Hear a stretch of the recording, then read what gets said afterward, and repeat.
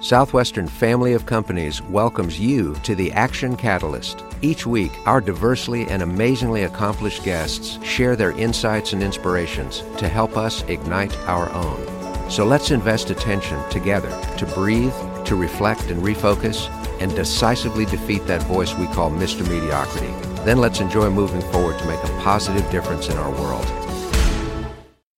Today, Dan Moore interviews Joseph Mariano. Joseph joined the Direct Selling Association, DSA, in 1985 and assumed the role of president in 2011.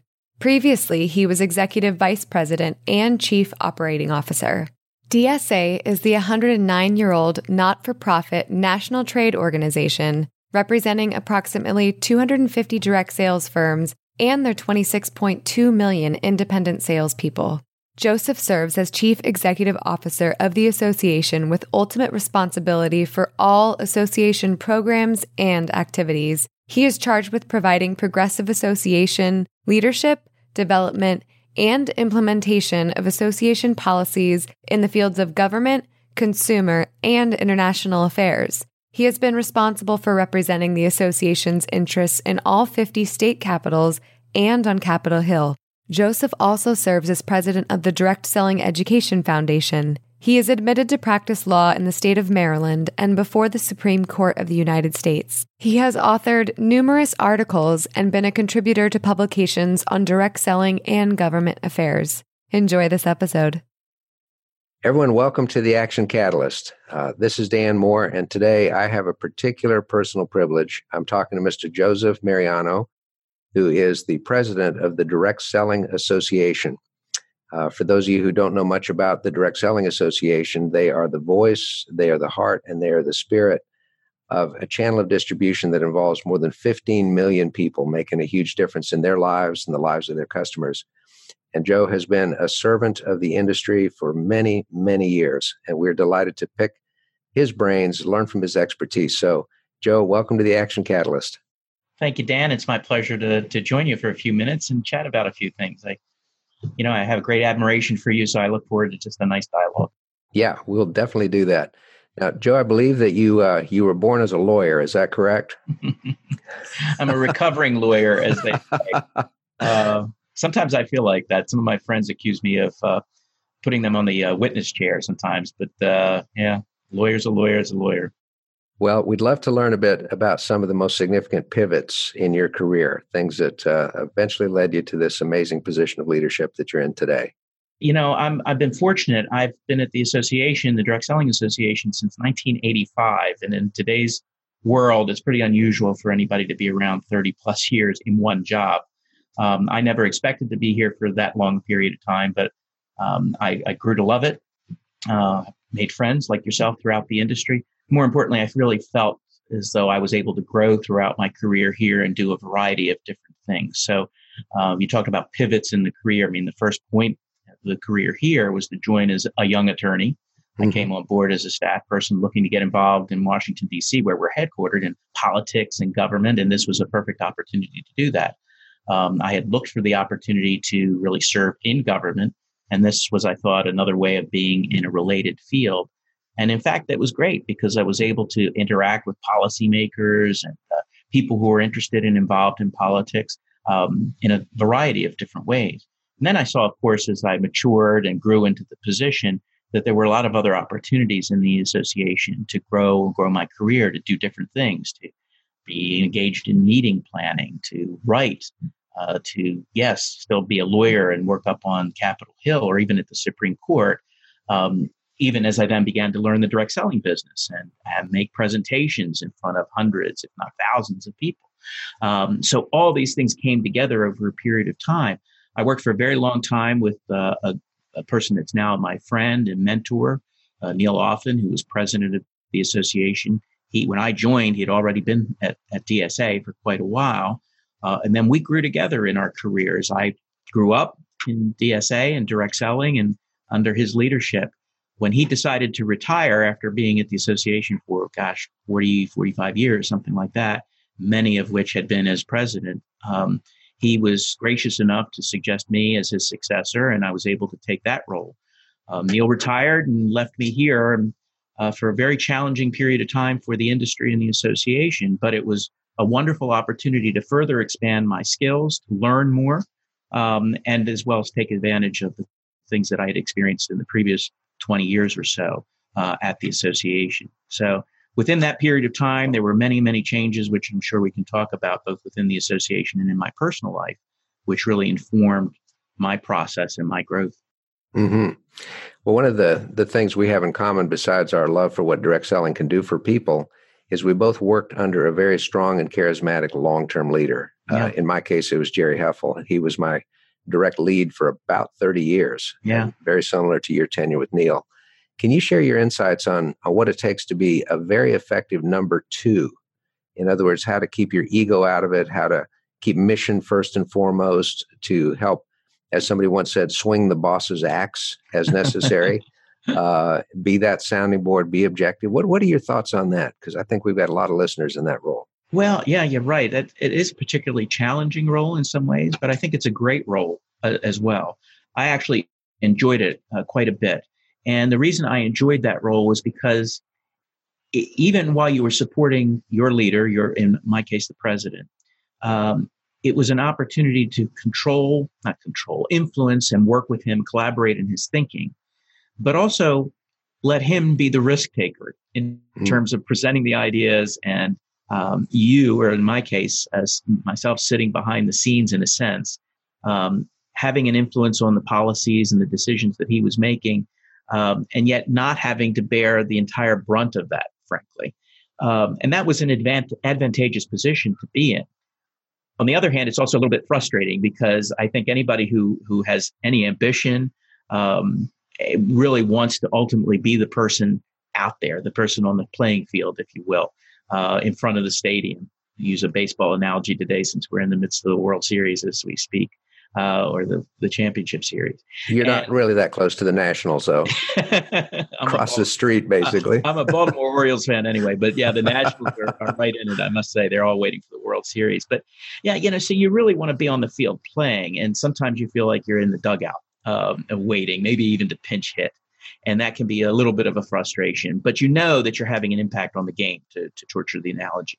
And so I think that was really quite something. I had this discussion recently with regard to another one of our companies in the direct selling industry, where the same circumstance as you and I have experienced existed. And that was where it wasn't so much working underneath a mentor or a leader for so many years, but it was succeeding that leader. And I asked the person who took on this new role as CEO of a huge Fortune 500 corporation, what is it like coming to work every day knowing that you're succeeding a 30 plus year legend in the industry? And in fact, not just succeeding that legend, but walking by a bronze larger than life statue standing outside the building, which is named for that CEO as you walk into your office, right? And the person who succeeded this legend of their business said, well, you take advantage of both the wisdom of that person, but you also take advantage of the moment to exercise change and to make sure that you put your own stamp on things, and which is your personal stamp and your personal style. And that if you try to be that person, in my case, if I tried to be Neil Offen, my former president, I wouldn't succeed. Now, I may not succeed as myself either, but I know for sure that if I try to be that person, then it would not be a successful exercise. Right. Yeah, you got to be comfortable in your own skin and still honor the traditions, honor the lessons, honor the learnings, which is amazing. Now, well, if I can add something, sure. Because I got a great piece of advice. When I took the role here at the association as president, I did a listening tour, if you will. I went around the country to various groups of executives within the direct selling business, CEOs and others. And I sat down, I'll use his name. I think it's a fair thing to do. I sat down with Doug DeVos, then president and CEO of the Amway Corporation. Doug as well had a somewhat different circumstance. He had succeeded his brother, and his father had been co-president essentially of that company for many years. A little bit different circumstance when you're dealing with your family members, but he still gave me a great piece of advice, which again, I've tried to stick to over these years. And that was just be yourself. Don't try to be something and somebody you're not, especially the person who preceded you. Right, right. Now, digging a little bit deeper, knowing Neil and knowing you, I'm sure that there were some spirited disagreements that went on behind closed doors about policy, direction, strategy, et cetera. But once a decision was reached, what do you think is the most important thing for that number two person to do after that? Oh, it's to go out publicly and disagree and make sure that everybody, obviously I'm being facetious. Look, in any policy position, whether it's here in the United States government with the White House and the administration, or whether it's in a business endeavor or a not-for-profit trade association like our own, you have to recognize the folks who have been charged with the ultimate decision-making responsibility and authority. Mm-hmm. And I think you're absolutely right. Your question implies the role of the number two or people who are otherwise in the organization. And that is, you have to be able, with behind closed doors, to express your opinion and to disagree strongly. That's your role, not only with your president in my case, but, as I deal with the board of directors as well. Part of my role as an association executive and president of the association is to serve our membership, and our board of directors are chairman of the board. And I say to each chairman who comes aboard, look, it's part of my job as president to advise you, to let you know where the pitfalls are, and to sometimes say things to you that you may not want to hear. And the model that I use for that in dealing with our chairman of the board is exactly the model that we're talking about when you're a number two and dealing with your CEO or your president. You have to be able to speak honestly. And sometimes that's a very uncomfortable position, notwithstanding that everybody understands or should understand that that's your role, because it's not easy to disagree, right? Even when it's a strongly felt point. And it's not easy to say to somebody, I think you're wrong. But to get to your earlier point, it's that much easier when everybody understands that advice, that counsel is done behind closed doors. And no matter the decision, when it's made, you will support and will be strongly in support of that decision. Honestly, and you have to take that and recognize that there's no monopoly on wisdom for any of us, right? No matter how strongly I feel about something, doesn't mean I'm right. I may believe that I'm right, but I recognize the authority and the responsibility of the president to make that decision. So that's the approach. Yeah, I think that's awesome, because undermining is one of the best ways to destroy an organization in a hurry. And the backbiting and the criticism, again, we have to have environments where people are totally free to disagree. But once that point of decision is reached, we're on board and move forward. Well, not to be too political, but since we are here in Washington, D.C., and, this is sort of some of the things that I deal with every day or observe interacting with government, you're absolutely right. I mean, the most destructive thing, I think, for any government, any administration is just that. And I think that is translatable to business. And you see it, particularly in a government situation, frequently. People with their own agendas, their own power agendas for their own self-aggrandizement, they'll leak to the press, they'll agree, but they won't really agree. And you're right, it's extraordinarily damaging and destructive. Right. Well, at the family level, the same thing can happen. Like the child says, oh, Dad, this is terrible. Oh, I'll work on your mother. It'll be all right. It's amazing. Now, along the way, with so many changes in the industry, because you deal with not only market changes, product changes, technology changes, international changes, and heavily daily regulatory changes, I'm sure there's times that you've been trucking along and you've hit a brick wall where you just unexpected, floored. What do we do next? What are some coping strategies or thought processes, Joe, that you can share with me and with our leaders for how to get around those seemingly insurmountable obstacles? Well, the role of an association executive may be different than somebody in a for-profit corporation, or for that matter in government. I'm not sure. But I believe that the lessons that I've absorbed from people in my community here, as well as Neil and others over the years, are probably translatable to every situation and every circumstance when you meet that obstacle, that hurdle that you're talking about. And there are tremendous changes over 30 years in any organization, and in our case, any industry that I represent, a business model. There have been several, in fact, and we're going through some right now with transitions in the economy and the like. First, I'm going to harken back to something I said a moment ago. You have to recognize that one, does not have a monopoly on wisdom. and as strongly as you might feel about an issue, and as experienced and knowledgeable as you may think you are in an industry, in my case, or a business, you don't know everything.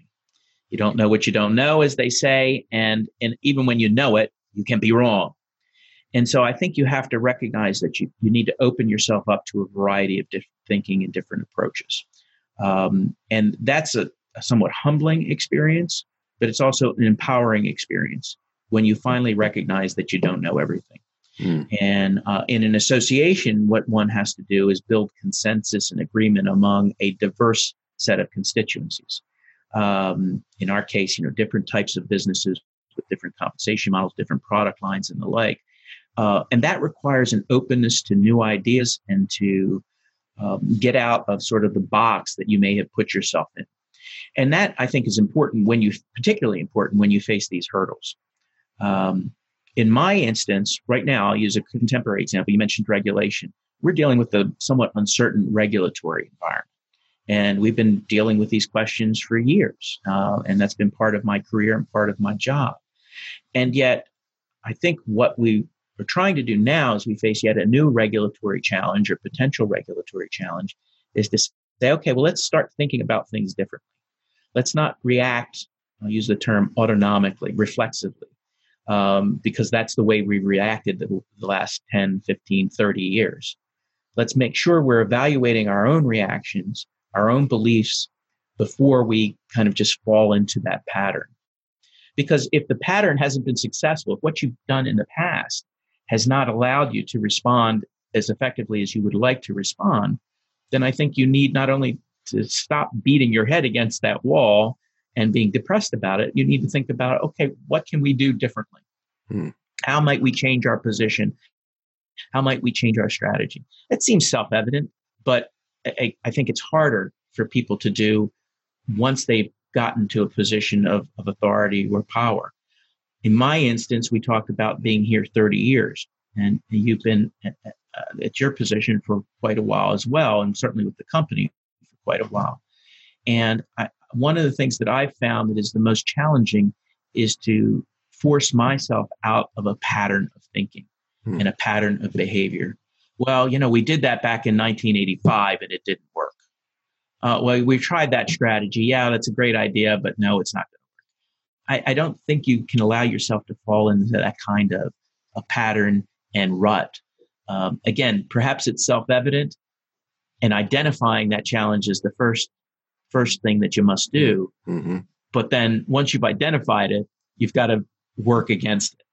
And I'm sorry to go on about this, but I've been talking about it to some of my colleagues here in the association, as well as to some of our members as we sort of figure out our strategy going forward.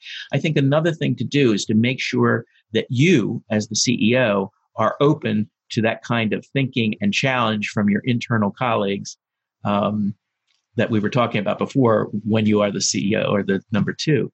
And I've tried to do that with opening myself up as much as possible to the various people on staff, but also to bringing in newer, younger people who perhaps have a different way of thinking. Again, they're not always right. And in your role as CEO and president, you're the one that has to make that decision.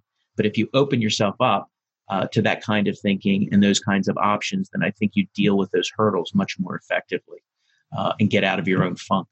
That's fantastic. Well, Spencer Hayes often said nobody has a monopoly on intelligence, but some people can have a monopoly on stupidity.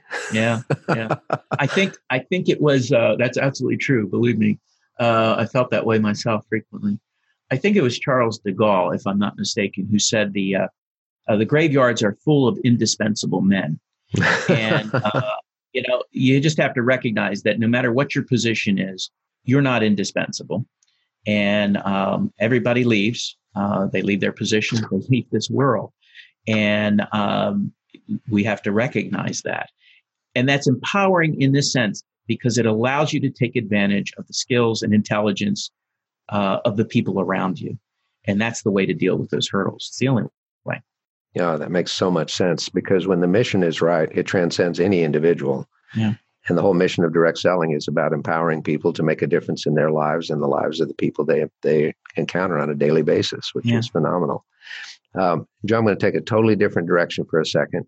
You are extremely busy. There's a lot of demands on your time, and yet you somehow make time for your own passion of theater. You spend time on the stage. How do you balance things out so that you can have those renewing external experiences while still meeting up to the responsibilities of a very big job? That's a great question. Well, first of all, I'm fortunate enough that I'm in a position in my life. I just turned 61. And so my kids are all grown, pretty much out of the house for the most part and living their own lives on their own. So that, I don't want to call it a burden, but that time commitment is less. So that gives me the opportunity to do a little bit more.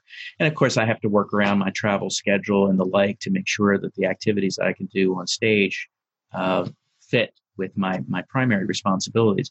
But I will say this too, the beauty of doing something like that, in my case, is that I'm able to translate the skills that I hone using drama and theater into what we do. Much of what we do in direct selling, and certainly I do as association president, is public facing. And so you're a great presenter. I've seen you present and discuss, and I know you speak in front of hundreds, indeed thousands of your Southwest folks and others. And that kind of skill set is extraordinarily important to persuade people, to bring them along, to provide them the kind of evidence that we try to provide in our case, that things are going right and that we're doing the right thing as an industry and the like.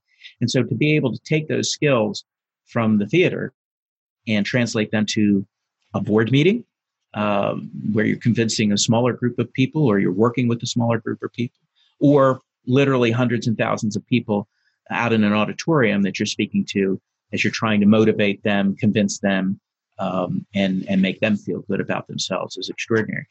The other thing I would say, though, and this is important from my perspective, I'm in a play right now, in fact, and it's about individuals who are facing challenges and how they deal with those challenges and how they accommodate changes in their lives and struggles, some of the same things that we're talking about here.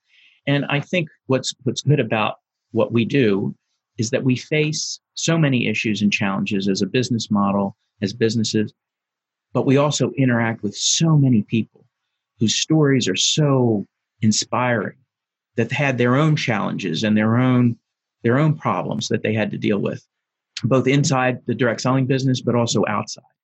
And to be able to learn from those folks, to see and be inspired by them and how they've overcome, in many cases, their own challenges or dealt with those challenges, both on a personal level, but also using the skills and the activities of their direct selling business, that actually informs my performances.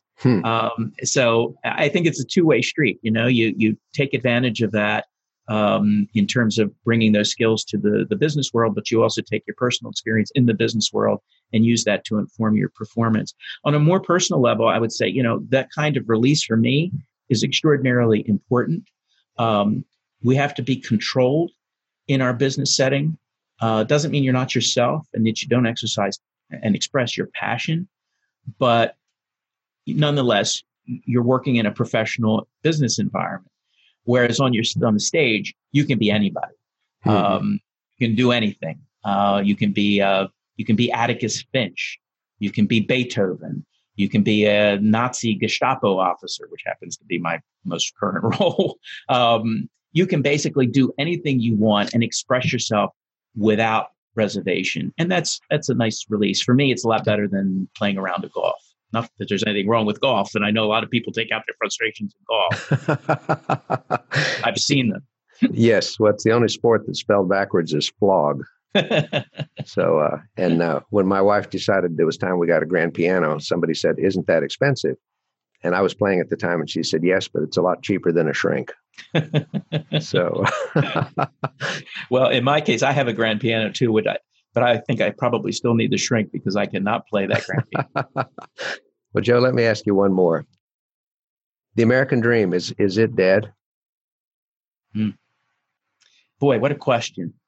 You want the answer to be absolutely not. The embodiment of the American dream is direct selling. And I do believe that. That is my answer. Mm-hmm. But I also want to be realistic. because I think we're in an interesting and challenging time as a country, as a business model, frankly, in the world. We've got so many challenges, right?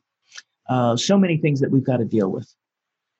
And I think it has to do with really even redefining, in a sense, what the American dream needs to be. The American dream, in my view, is not a mansion in Palm Beach. It's not a yacht.